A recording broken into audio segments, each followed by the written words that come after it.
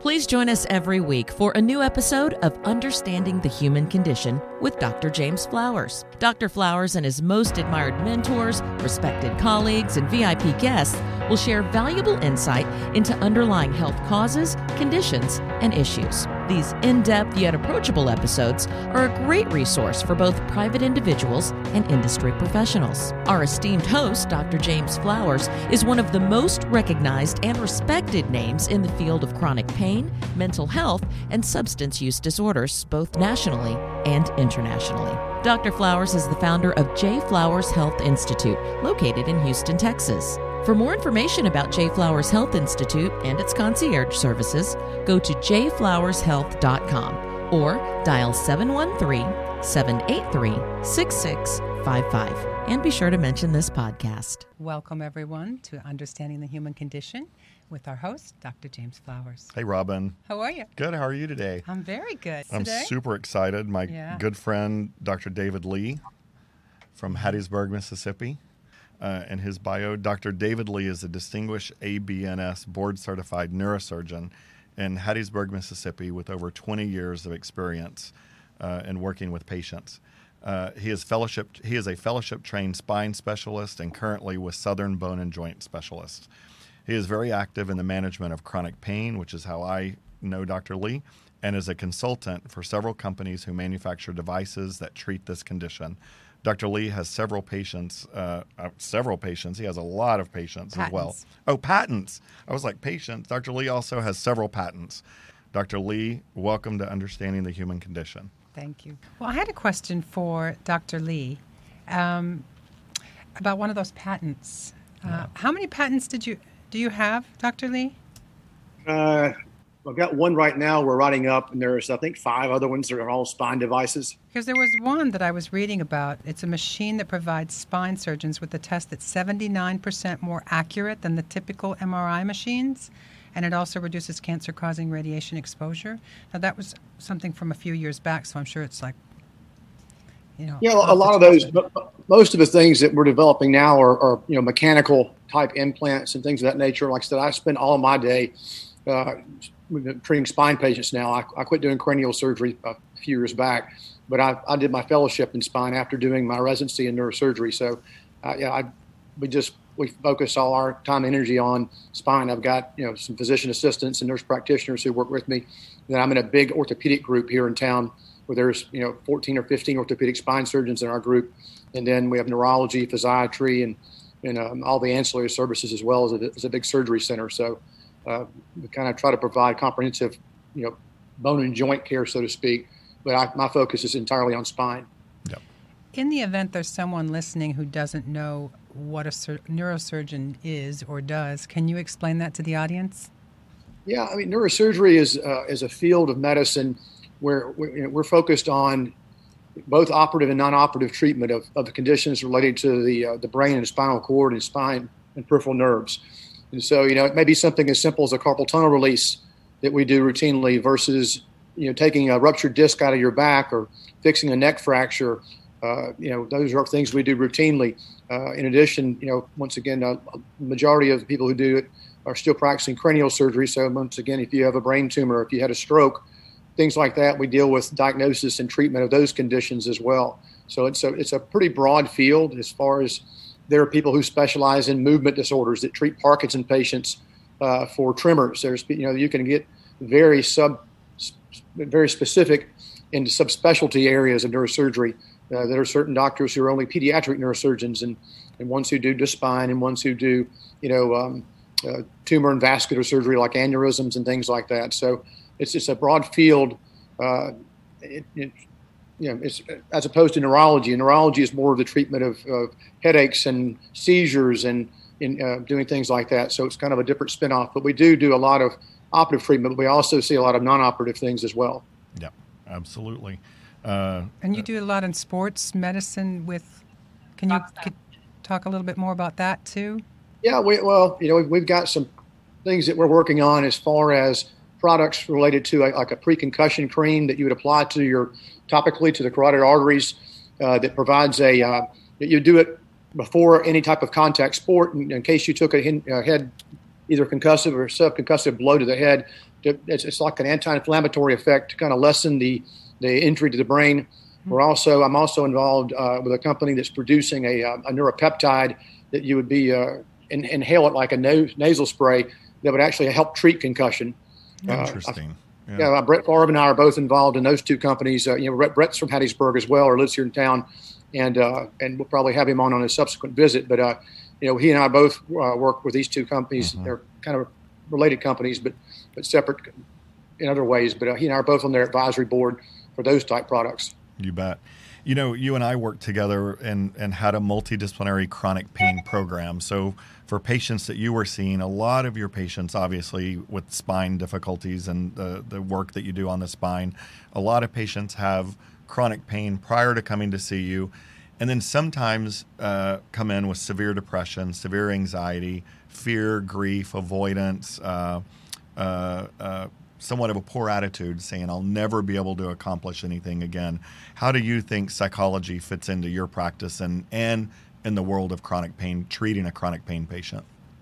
This is something I see every day. Every day of the week I have to deal with chronic pain. But, in my practice in particular, I do most of this area's spinal cord stimulation. And so I'm seeing the worst of the worst when it comes to the chronic pain patients.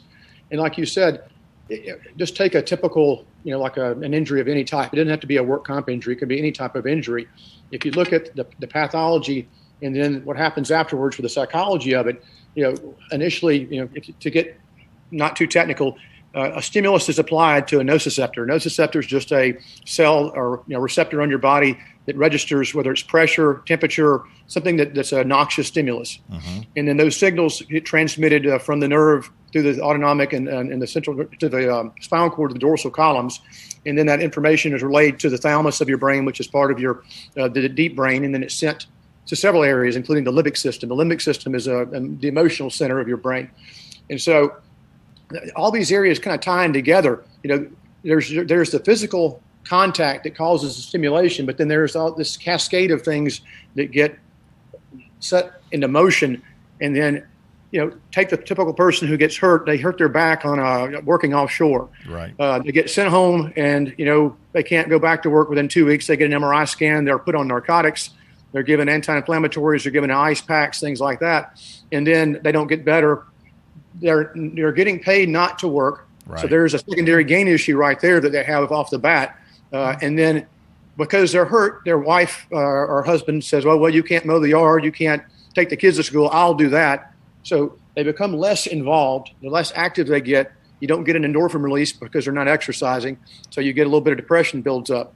Then you have to get a lawyer because you can't go back to work. And then this cycle gets set into play where, there's so much emotional component to it. You no longer have just that physical stimulus that causes the receptor to be activated, but you've got this entire cascade of psychological things, whether it's secondary gain. And secondary gain is not just intentional. It's subconscious. I mean, you can't help but get depressed, withdrawn, and then you focus on your pain at that point. And then you catastrophize.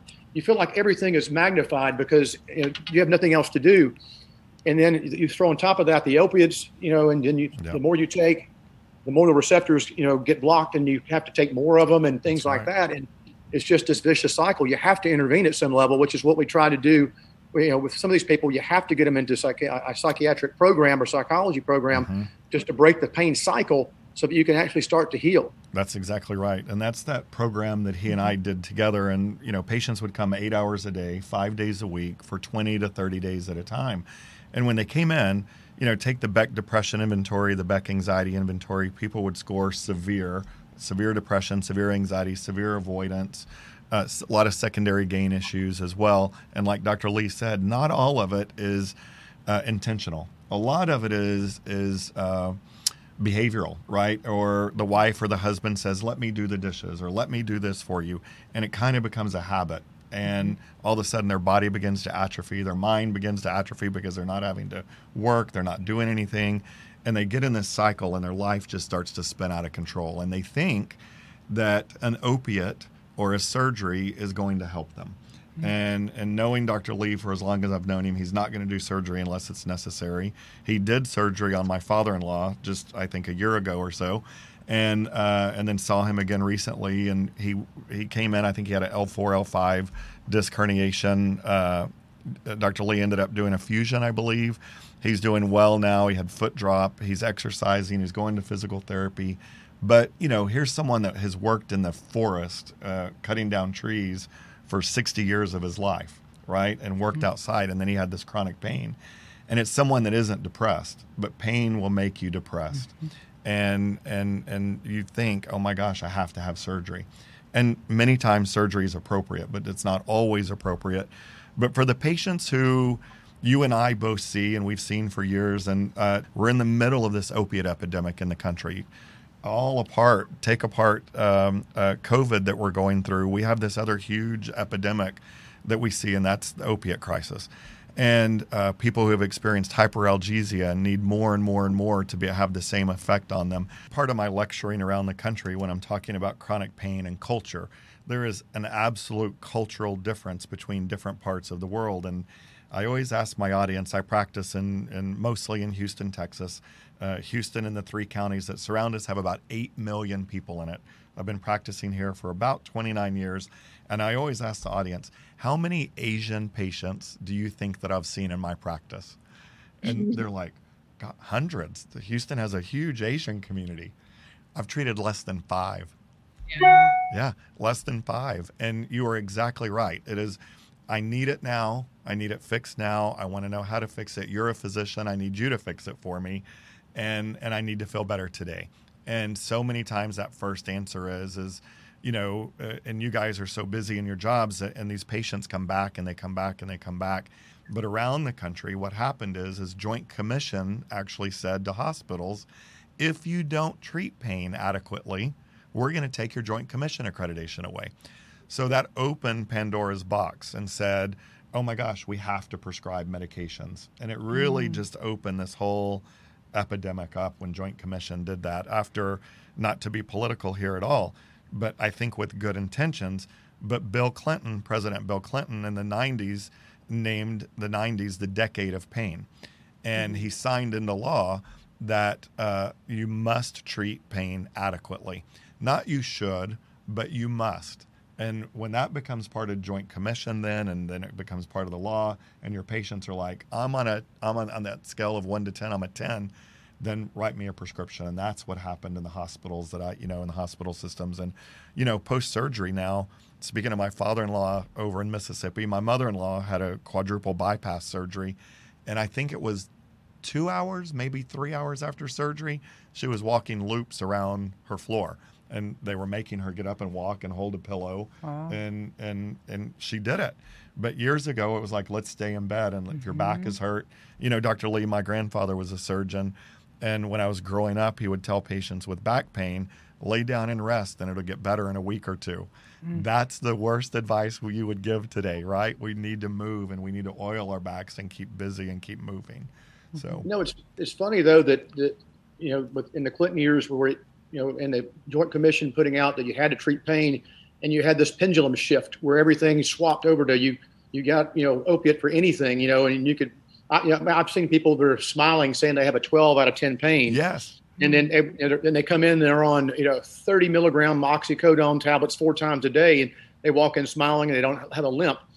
And then all of a sudden, everything shifts to where now, I hate to say it, but now pain is probably undertreated because the pendulum has gone back the other direction, and you're almost criminalized if you ask for pain medication now. And particularly the ones that get harmed are the ones who've been on it so long that That's right. they really need rehab to get off of it, rather than cold turkeying it.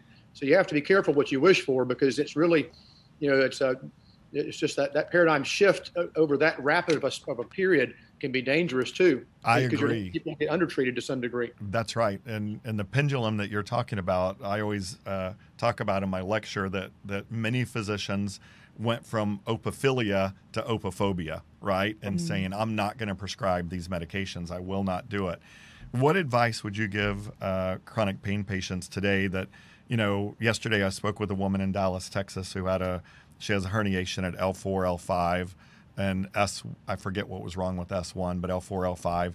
And she asked who the best neurosurgeon in the country was, and I said, well, if you're able to travel to Mississippi, you need to go see David Lee. But what advice would you give someone today that has ongoing chronic pain and hasn't felt that relief yet? Yeah, it really depends upon the problem, because if you've got a deficit of some type, say you've got a pinched nerve and you're developing a foot drop like your father-in-law did. I mean, that's something that has to be, you probably need to have that fixed, and you can work those things up and figure out where you are on the scale of needing surgery based upon typically an MRI, myelogram, and an EMG, like a nerve conduction test. But for somebody with chronic pain, I see people in my practice every day who've had hip surgery, knee surgery, ankle surgery, back surgery, and they're just not better.